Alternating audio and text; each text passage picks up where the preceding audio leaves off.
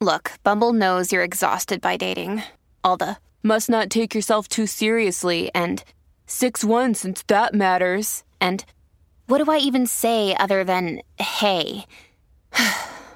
Well, that's why they're introducing an all-new Bumble with exciting features to make compatibility easier, starting the chat better, and dating safer. They've changed, so you don't have to. Download the new Bumble now. Hey, it's Melissa Rivers, and welcome to Group Text. Stay tuned for a new episode. Hey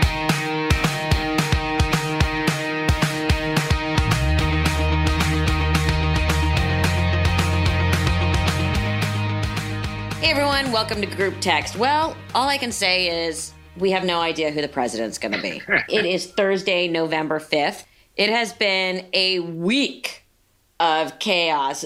Joining Sabrina and I are Alex Michelson, anchor and host of The Issue Is, which I've been on twice, 3 times, something like that. Yeah. And our good friend J.D. Fuller, who is a licensed clinical worker, therapist, mental health clinician, educator, writer, and consultant.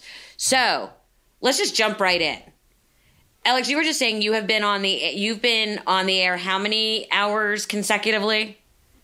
Well, I did 8 hours the first day, and then I think yesterday I did 7.5. It is crazy, and it's crazy like out in the streets. People just everyone's anxiety level, including mine, is at, I'm at 10 plus. JD, what are you seeing with that?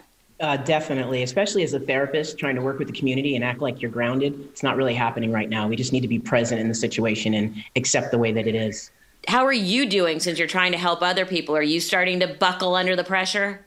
Come Absolutely. on, JD. Yeah. Knees are buckling. It's overwhelming. There's some statements that have been made in this election that have buckled me completely to the ground. It's all crazy. Sabrina and I have been going back and forth basically since Tuesday between phone calls and texts. I feel like this is the most divided our country's been, and we're seeing it play out in real time that almost every state's been 51-48. Everything is so divided, and as the count is looking now, someone's only going to get enough in the Electoral College by like 3 points. Well, we don't, not necessarily. It could be, here's what we know. I know you started, first off, it's very dangerous recording anything like this because it can change so quickly. And by the time people listen to this, they might be, look, you were so wrong. But here's what I'm comfortable enough. By the way, saying. Alex, I'm wrong multiple times a day for a number of different reasons. It is overwhelmingly likely at this point that Joe Biden is the next president of the United States. There is almost no path available for Donald Trump. That's where we're at. So right now, where we stand, Nevada, they're still counting. The places where they're expected to count more is probably going to increase the margin for Joe Biden. Because as we speak right now, in I can't remember if it's Nevada or Arizona, Biden's only up by something like 7,000, 8,000 votes. That's my point. It's razor thin. That's Nevada. But most of the votes that are still yet to be counted are in places where Biden is doing well, and he's expected to probably increase that margin. So you got to count the votes. Yeah, but that's where that is. Arizona, my network, Fox News, just putting out that it's standing by its call that Biden is going to win Arizona. The Associated Press standing by its call that Biden is going to win Arizona. Then why is CNN playing with my emotions? Right. CNN is playing with my emotions. Why? So if that's, I don't know, but if that is true right there, those two things alone, right, Biden is the president. Now, on top of it, Pennsylvania, as we talk on Thursday morning, is saying that it may release its results by tonight. We'll see, because everything seems to be slower than when people say. If Pennsylvania goes Biden's way, it's over right there. Georgia, the margin really close there. If Georgia goes that way, Biden wins. So almost every scenario leads to Biden winning, with the exception of Trump essentially going ahead in states that he's not currently in and sweeping the other states where his margin keeps going down. So that, I think, and the only question is, could there be some weird freak thing that happens in the courts? So far, there's been no indication of that, but that's what we have to, sort of wait and see on. The key word, though, that you keep using is if. Right. And I think one of the things we all remember is the last election where, it was not predicted that Trump would win. So even though all the pollsters and everyone keeps saying if, and if this seems to be a Biden area, I'm still not sleeping well. Right. Well, but the difference between the last election and right now, I mean, it's clear that the polls were wrong in this election, even worse than they were last election. The polls in advance. There was no blue wave. Right. But what we're now dealing with are not the polls. We're dealing with the actual raw vote totals. That's what we're looking at. And right now, Joe Biden is ahead in raw votes in Nevada and Arizona. I mean, the irony of Donald Trump putting out a tweet this morning that says, stop the count, is that if we actually stopped the count right now, if we stopped counting all votes in all states and we froze it where it's at right now, Joe Biden would be at 270 electoral votes and Donald Trump would lose. Right. Mm-hmm. Right. And those aren't projections. Those are the actual totals that have been put in and are now, in there in the states. What's been sad for me anyway is seeing that there is so much aggression happening at not the polling places, but where they count the votes. And sure. I find it very, very, I found a lot of things very troubling. But JD, how are people functioning, counting the votes, which is a tremendous amount of pressure, with people with guns standing and staring at them through the windows? I mean, in a good day, nobody necessarily is great under pressure. Do you think that's something that's going to come into play? I mean, it increases the risk for human error, unbelievably. I mean, how do you do that under the normal pressure, let alone the threat of your life? It's incomprehensible. It's ridiculous is what it is, that in our country, this is happening. How do we start to work through it? How do we start to process it?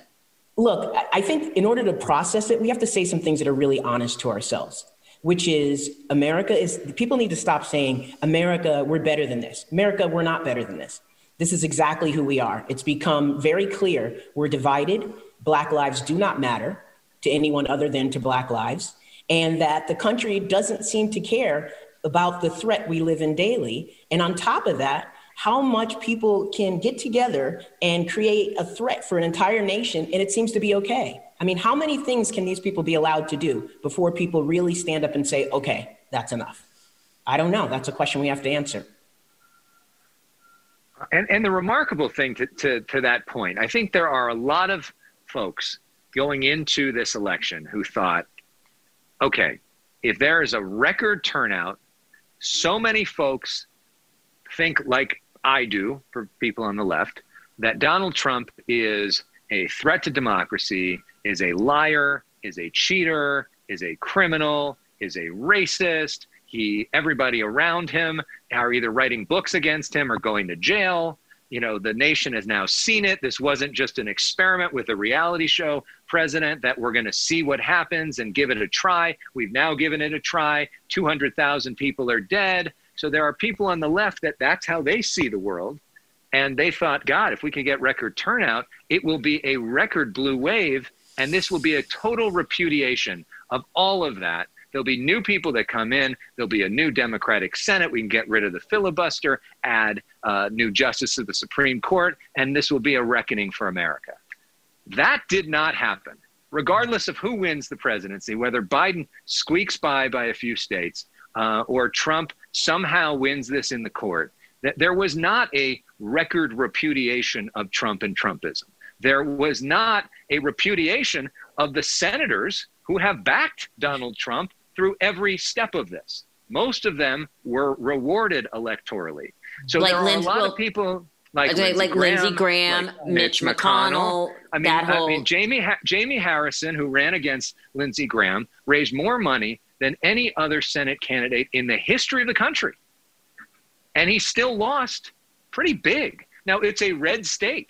Kentucky is a red state. But you did not see this blue wave that just sort of took out Donald Trumpism everywhere. So what you're left with, even if Joe Biden becomes the president, I mean, in the absolute best case scenario for Democrats is these 2 Georgia Senate seats go to runoffs and the Democrats win both of those seats. Then it's a 50-50 Senate. Kamala Harris is the tiebreaker, and then they got a Democratic Senate with no margin on anything. Most likely, that's not going to happen. Georgia's still a red state. You don't have the president on the ballot this time. So most likely, you're going to have probably a 51-49 Senate. And then Mitch McConnell is going to be able to stop a lot of what Joe Biden wants to do. And you have this divided government. The Trump people on this, because of the way that the president has played this, will be it was fraud, it was rigged, it was illegal.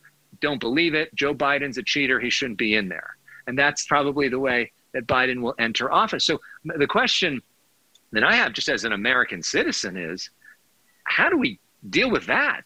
I mean, to think that, I mean, how do you bring people back into the tent? And the question would be, if Donald Trump does lose, you know, is he going to do the sort of magnanimous George H.W. Bush approach, which is, this man is now our president. I'm rooting for him. Come on in. Let me know how I can help you.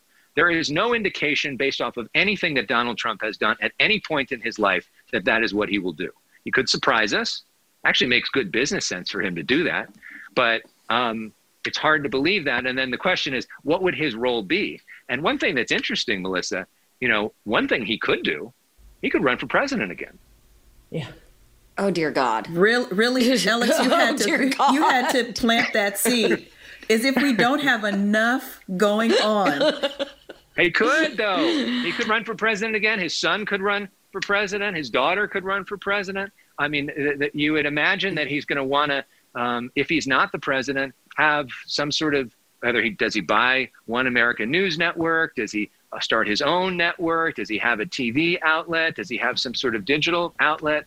I mean, to think that Donald Trump, who you know better than we do, Melissa, is going to want to just like take some time off and, you know, not be a part of the conversation seems to be against who he is. Do you agree with that? Oh, my God. No, he's not going anywhere, anytime, especially not quietly. But you brought up the record turnout, which we have had. It's the largest voter turnout in history. When the last 120 years. 20 years. To be exact. Yeah.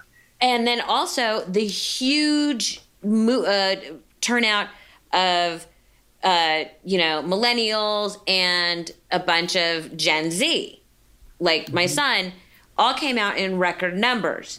Mm-hmm. What I find fascinating, and this is also from talking to my son, they came out in record numbers completely divided, which I find really interesting because the younger you are, usually the further left you lean. Although the polls would show that Joe Biden's going to win a giant share of that, yes. Of the younger voters. But again, you know, my son is in Ohio. Like, he's on the ground in an area that's very polarized. Right. Go ahead, Sabrina. Alex, have you also seen that? I've heard that a lot of the Latino voters really came out strong. Did you hear that also, JD? Like, really strong. Like, really feeling like, you know, we've got to make a difference too. Our voices count. Yeah, but that was split as well. That was split as well because so I mean, that's I'm sorry, Alex. Oh yeah, you go ahead. Cubans came out very strongly in favor of Trump. Feeling yes, they did. Fear of socialism, whereas other part of the Spanish-speaking population came out more Biden's way. That's divided as well. I saw that too. And it's a reminder that not everybody, just because you happen to be somebody who's Spanish-speaking, have the same cultural experiences. An elderly Cuban woman in Miami is going to have a very different experience than a Gen Z kid in East Los Angeles. Right. Just like the African-American community is not one monolith and shouldn't be treated that every single person that happens to be African-American thinks exactly the same and is going to do exactly the same thing. And that's another reminder that we see in the poll results. We also have to look at class when it comes to that. Alec, the idea that when we're talking about the Cuban community, there is a class issue there, which is what divides how the Spanish-speaking community votes. Whereas in the African-American community, I think it's a little bit different. I think there is a hopelessness in the African-American community. And so a lot of people who don't vote feel like it's never going to change no matter what. And then there's this extreme left who feel like, why should we continue to give our votes to a system that doesn't recognize our oppression and our pain? So I think it varies different in the African-American community than it does in the Spanish-speaking community because it's just based more on class from my experience. Yeah, well, and the Cuban community, of course, has their own history. It goes back to Castro and JFK and feeling that the Democratic Party was not there for them and that Republicans historically have done more against the person that they view as their oppressor. And so you look especially with older Cubans that have a lot of experience and memories of that era are really loyal to the Republicans, whereas some of the younger Cubans maybe don't have that same attachment. So but I find that fascinating for anyone who's an immigrant to be able to support Trump. With all of the crazy stances on, especially within the Latino community, with all the immigration stuff, with the cages, with all these different things. So that for me, I couldn't get my head around. The only thing I could figure out within the Latino community was I know that the men were also very attracted by the macho. And that's, and I think there's also a cultural thing that some on the left may be missing with some folks in the Latino community. The Latino community, which obviously is not a monolith, but some aspects of the Latino community are religious, are culturally conservative because of that, culturally conservative when it comes to Catholic. Some of them are pro-life, as you know. Many of them really hardworking folks who, try to do their best to sort of do their thing and not cause a big scene in the process and keep their head down and do their hard work. And so how do they feel about some of what we're seeing, that the quote unquote woke left, and how does that play with the Latino community? I mean, I think the lesson here is that I think a lot of folks maybe in Hollywood or in the, that spend a lot of time on Twitter or spend a lot of time watching MSNBC may think that the world is one way, but when you get outside that thought bubble, I think there's a realization, or there should be a realization for folks on the left, that the country as a whole probably isn't there or not there yet.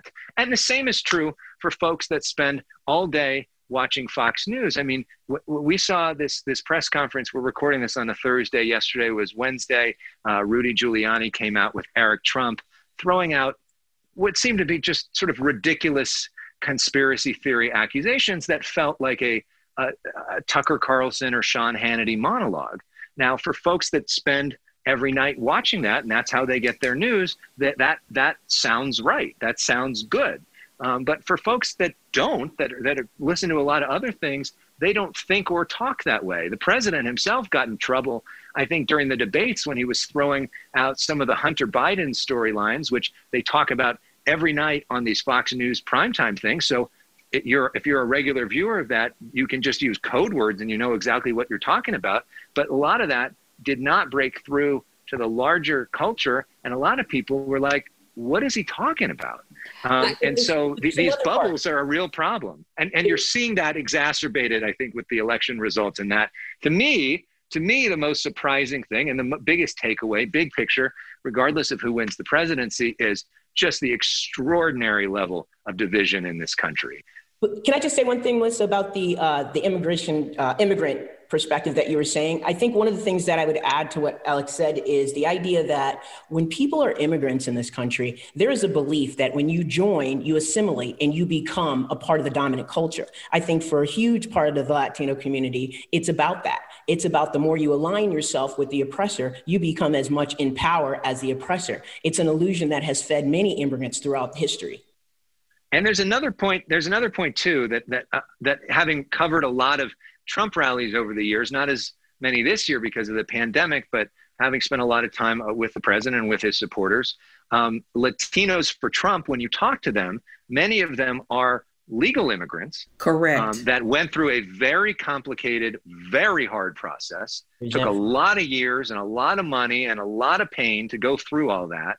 And then they are very, very against illegal immigration because they did go through it the right way. So some of his comments about we want to crack down on illegal immigration plays to them because they feel like other people are taking advantage of a system in a way that they did not. And that is completely understandable. I just want to run back for one thing, roll back the fact that I don't think Rudy Giuliani is really in a position right now to be commenting on anything. He was in a position, all right. Yeah, exactly. But it's just a reminder how delusional some of us are. That's all. Well, and it's also a reminder of how precarious the Trump legal position is right now. If the person that is your top legal scholar coming up with the strategy right now is Rudy Giuliani. It's so alarming on so many levels. And we obviously also know that the pandemic caused a lot of the change in the way we have voted. And going forward, do you think we're going to revert back to sort of the more traditional way? Or do you think we're now on a path where the next thing you know, it's going to be, you could do it on a secure site from your home? How do we think this is going to play out? Well, we're definitely a few steps away from a secure site at your home. Right. That's deeply problematic from a cybersecurity perspective. Somebody can hack into it, and they are not nearly there when it comes to the cybersecurity efforts to protect something like that.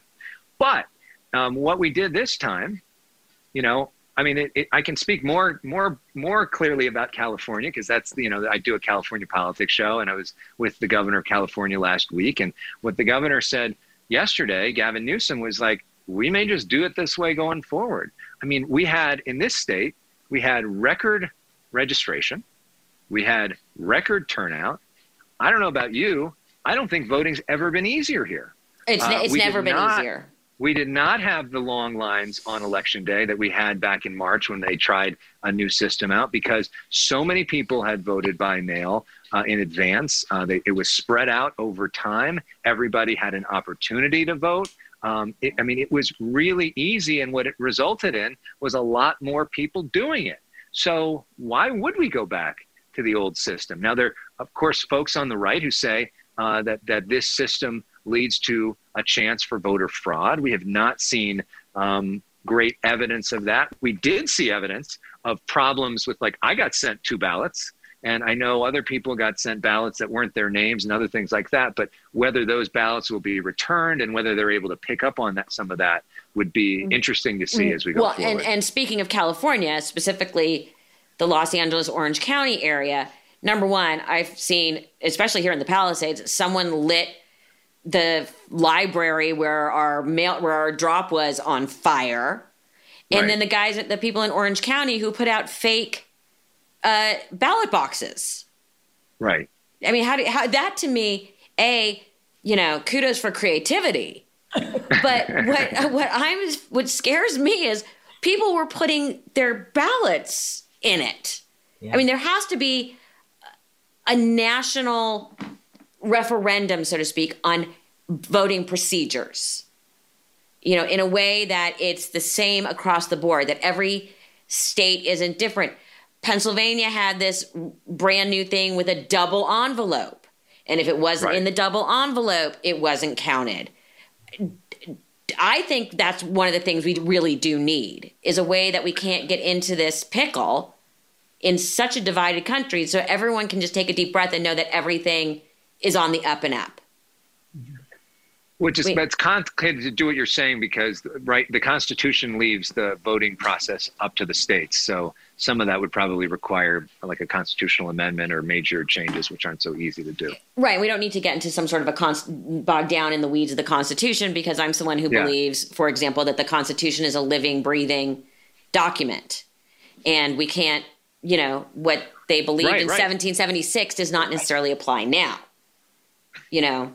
I'm not, going, grab the musket. You know what I mean? Let's go. So I do believe that's changes. Well, but frankly, the founders would not say that you should even be allowed to vote, and the rest of our colleagues on this call would be 3/5 of a person if we were going based off of what the Constitution said. So maybe it's time to reform some of our thinking on. And and again, I don't want to go down a rabbit hole of what's so terrifying about. Why not, Melissa? We're stuck in Groundhog Day anyway. Why not? Well, I was going to say with my concern over one of our newly appointed justices who are strict constitutionalists. So, but that's a different thing. I want to ask, especially with JD here, I want to ask, in my opinion, even if Trump loses, he's not going anywhere. He is going. For him, the power is he will be able to mobilize virtually 50% of the country through a tweet. And the level of anger and level of extremism and poor behavior has reached new heights. If you're Biden and you're coming in, how do you start to reel it back? How? It seems an insurmountable problem. The one thing that Biden has to do is he has to engage the Black audience. He has to convince us that he has a place for us in his administration. And we see that symbolically with Kamala Harris. But in reality, he has to show that there's some work that's going to be done to rectify what's been happening for the last 4 years. And I've said it before, Trump is a symptom. He is not the problem. He is just an example of how bad the problem can get.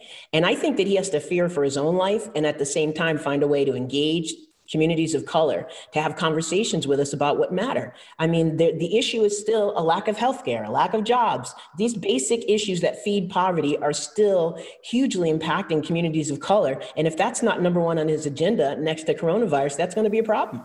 And education. But he has to also address the American public just in general, because we are so divided, whether you're black, white, green, purple. I remember something that Shirley Chisholm once said. Beige. Yes, which was, what? All of us at some point came over here and, on a boat in some fashion. We're all in the same boat now, and we better wake the hell up and understand that. And right. I think we're just so divided. Yeah, but here's the thing about that is that unless you speak to the most oppressed and make them create some sort of safety, then other people are watching while you're doing that. So whatever posture he takes in terms of showing people that they're valued, the people on the outside are going to decide whether they're going to join him or stay against him. That's the thing. He has to make it a priority that people matter. And not just, the group that voted him in, but also he has to speak to the white women who vote in a higher percentage this year than they did in 2016. Why do they keep aligning themselves with a misogynist? So he's got to figure out a way how to engage them and gain their trust and belief. I agree. Do you think there's danger for some of those white folks who see some of what's happened with Black Lives Matter and don't understand it and maybe threatened by it? That if he goes too far in that direction, he may alienate some of those people. He's got to find the balance. I don't think. I'm sorry. Go ahead. Go ahead, JD. I don't think there's a concern for him going too far overboard and them seeing it that way. It's all about how he engages. You bring people together, you invite them in. I don't see him as somebody who's just going to just talk to Black people on the left. I think he's got to figure out how to bring people in, to engage them, invite them into a conversation about why people matter. I mean, we're alive during a period of time where literally people are saying your life doesn't matter. If you're not bold enough to have a statement to say, no, their life matters, their life matters, their life, we all matter. And I'm going to show you that in my representation of how I approach the issues that deeply affect the most oppressed. Because until you speak to that, I don't think you're going to get a lot of people to trust you anyway. Do you think people and what are you hearing, Alex, are moving? And it just popped in my head because I'm hearing this from my friends. People are moving more to the center. I'm not seeing people move to the extreme left and the extreme right as much. Everyone's kind of moving toward a little bit more towards the center. Are you seeing that at all? Either one of you? Well, I guess it depends on how you define people. Rich people, because we do see, if you look at social media, that would not be the case. But I think there's a group of people that are more centrist. But I think what this election is also proving is that, the tribes are really strong. I think most Americans now view politics kind of as a team sport. And it's like, we support our guy or you don't support our guy. And you kind of make excuses for your guy because he's on your team. It was interesting, the day, the Dodgers recently won the World Series, right? Woo-hoo! And we had, woohoo to that.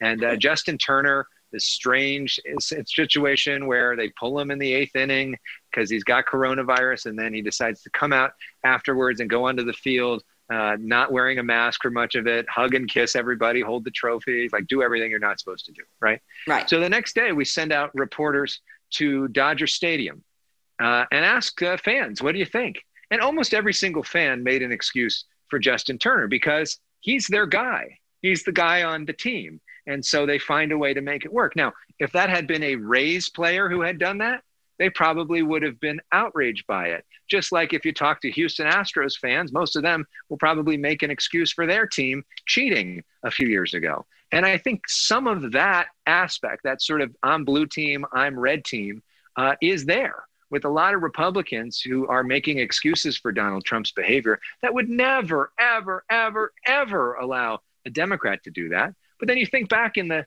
late 90s, how many Democrats made excuses for what Bill Clinton did, where a lot of them, if it was the other side, wouldn't have been so cool with that either. And so there is, I think, a lot of that in the way that people view and think about politics. It's like, is this my guy? Is it not my guy? And then that's where they know how to think about stuff. Well, also you bring up the tolerance of hypocrisy. Right. And I think we have seen that continuously from both sides of the aisle, 100%. I mean, my frustration is that people don't acknowledge hypocrisy. And when someone does, like a Lindsey Graham with the whole, we won't put in a new Supreme Court justice, and you have the tape, and suddenly, no, don't believe what I said, believe this. And I think that is one of the lasting effects of Trumpism. And I think especially in the media. I mean, right. How much responsibility does the media have to actually take in finding our country in the place it's in? Yes. Mm-hmm. Yeah, but you got to have an audience that listens or wants to listen, right? I mean, you can report. That's an easy thing. Here's what Lindsey Graham said 4 years ago. Play the tape. Here's what Lindsey Graham said now. Play the tape. You don't think the media in South Carolina did that a lot? No. You don't think all of Jamie Harrison's ads did that a lot? $100 million worth of ads? And then ultimately the people decided, we don't care. So yes, a lot of that is on the media, but some of that is also the responsibility of voters. Right. I think that whole thing, Republicans, in my mind, would have been better off to just be honest about their intentions. 4 years ago, say, look, Obama doesn't have the votes to pass Merrick Garland, so we're not going to do it. We think the Supreme Court's too important. We think that, being pro-life is one of the most important things. We're in favor of all this, and so we're just not going to do it. And now we do have the votes, so we can do it. Don't come up with all these, these excuses that you don't actually believe in. That just makes you look ridiculous. I think people are over the bullshit. Let's hope. Right? So before I let you guys go, I think the big question on everybody's mind, and it goes back to my favorite historian, or one of my favorite historians, and John Meacham, who wrote, about our better angels. How do we get there? Is there a way, or is this for me, is this the country I'm leaving my son? Are we, I would not be surprised if at one point California secedes. That would not surprise me at all. Where do we even be? Oh, and especially coming into Thanksgiving. So I guess, JD, first for you. How do we not kill our relatives? How high are the how stacked are the emergency rooms going to be? I think they're going to be pretty stacked. Look, here's the thing for me. I agree that the media has responsibility in what it feeds us. I agree that the way the algorithms are, they're fed to feed us what's going to pump us up the most and keep us most enraged, and that is problematic. But I think a lack of education is a huge problem here. We have to find a way to show people, teach people about history, what has worked in the past and what hasn't worked in the past, and how we move forward. Until we continue to have these difficult conversations with honesty, I don't see that we stand a chance in hell, quite frankly. Well, I would not want to be a doctor or a nurse in the ER on Thanksgiving or Thanksgiving weekend, to be honest. Alex, what do you think? How much responsibility do you think the media is going to have in helping heal the nation? I do think the media has a responsibility. And I think, as she just mentioned, the algorithm, there's a perverse incentive system set up that the more outrageous thing that's put out there usually does better versus, most people are not clicking on the nuanced policy discussion. They just aren't. People choose. I mean, basically what the media has chosen to do since TV news became profitable with 60 Minutes back in the 70s for the first time. Before, it used to just be something that the networks did as a public service. Now it's viewed as something that people are trying to make money on. And it's huge profit centers for the networks. Huge. And so what does the media do? It feeds people what they want to see because it's a business. So, why do we cover car chases, which is not my favorite thing? Because the ratings significantly go up every time we cover a car chase because people like watching car chases. And so why did people in 2016 give Donald Trump all that free airtime, $3 billion worth of free airtime? Because people wanted to see the show, because he puts on a good show. Donald Trump put on a way better show than Jeb Bush put on, or than Marco Rubio put on. Or Hillary Clinton, when it came down to it. Or frankly, Joe Biden. Yeah. And that could be a reason in the end, if he was able to pull it out, or keep it as close as he has, that's a reason for that. I think, JD mentioned education, and I think that's an important thing too. I think we, as a society, need to make a decision to not only teach civics in a better way, but teach media literacy in a better way. I think people need to, in high school, in middle school, have a real understanding of how to sort through this information tsunami that comes at everybody. I mean, I have a hard time doing it. I'm a professional who does this every time and is fairly nuanced in the way that I think about stuff. I don't even know how I would be if I was 15 years old right now and all this stuff is coming at you and social media and everything. What is truth? What's not truth? What are good sources? What are bad sources? How do you see things? How do you put different information up against each other? To me, that's as important as teaching physics or calculus. That should be a part of what we do in our school system. That should be a part of who we are. That should be a discussion that parents have with their kids on how to sort through some of this information so that we can grow the next generation to think in a more sophisticated way, because God knows they're going to need to. And then in terms of Washington, look, Joe Biden, by his nature, if he does become the president, is an old school politician from another era who believes in having deals in the Senate and having a beer with somebody and finding a way to make things work. How much is he going to be allowed to do that? How much power is he going to have? Who knows? But I do think instantly he will try to bring the temperature down, because his nature is not to go out on Twitter and put something out that says stop the count. That's just not who he is. So, I mean, I think. Or what was it? Liberate Michigan. Right. So I think there could be a collective deep breath where people's anxieties naturally go down a little bit if it's not constantly being fed with stuff that is intended to divide you. I mean, Donald Trump is the first president in modern history who has made no attempt to bring the country together because he doesn't think that that's valuable. He has made the political calculation that getting his base riled up and keeping people divided is a better strategy for him to be victorious. There's been no other president that has thought that on either side, or at least not said so publicly.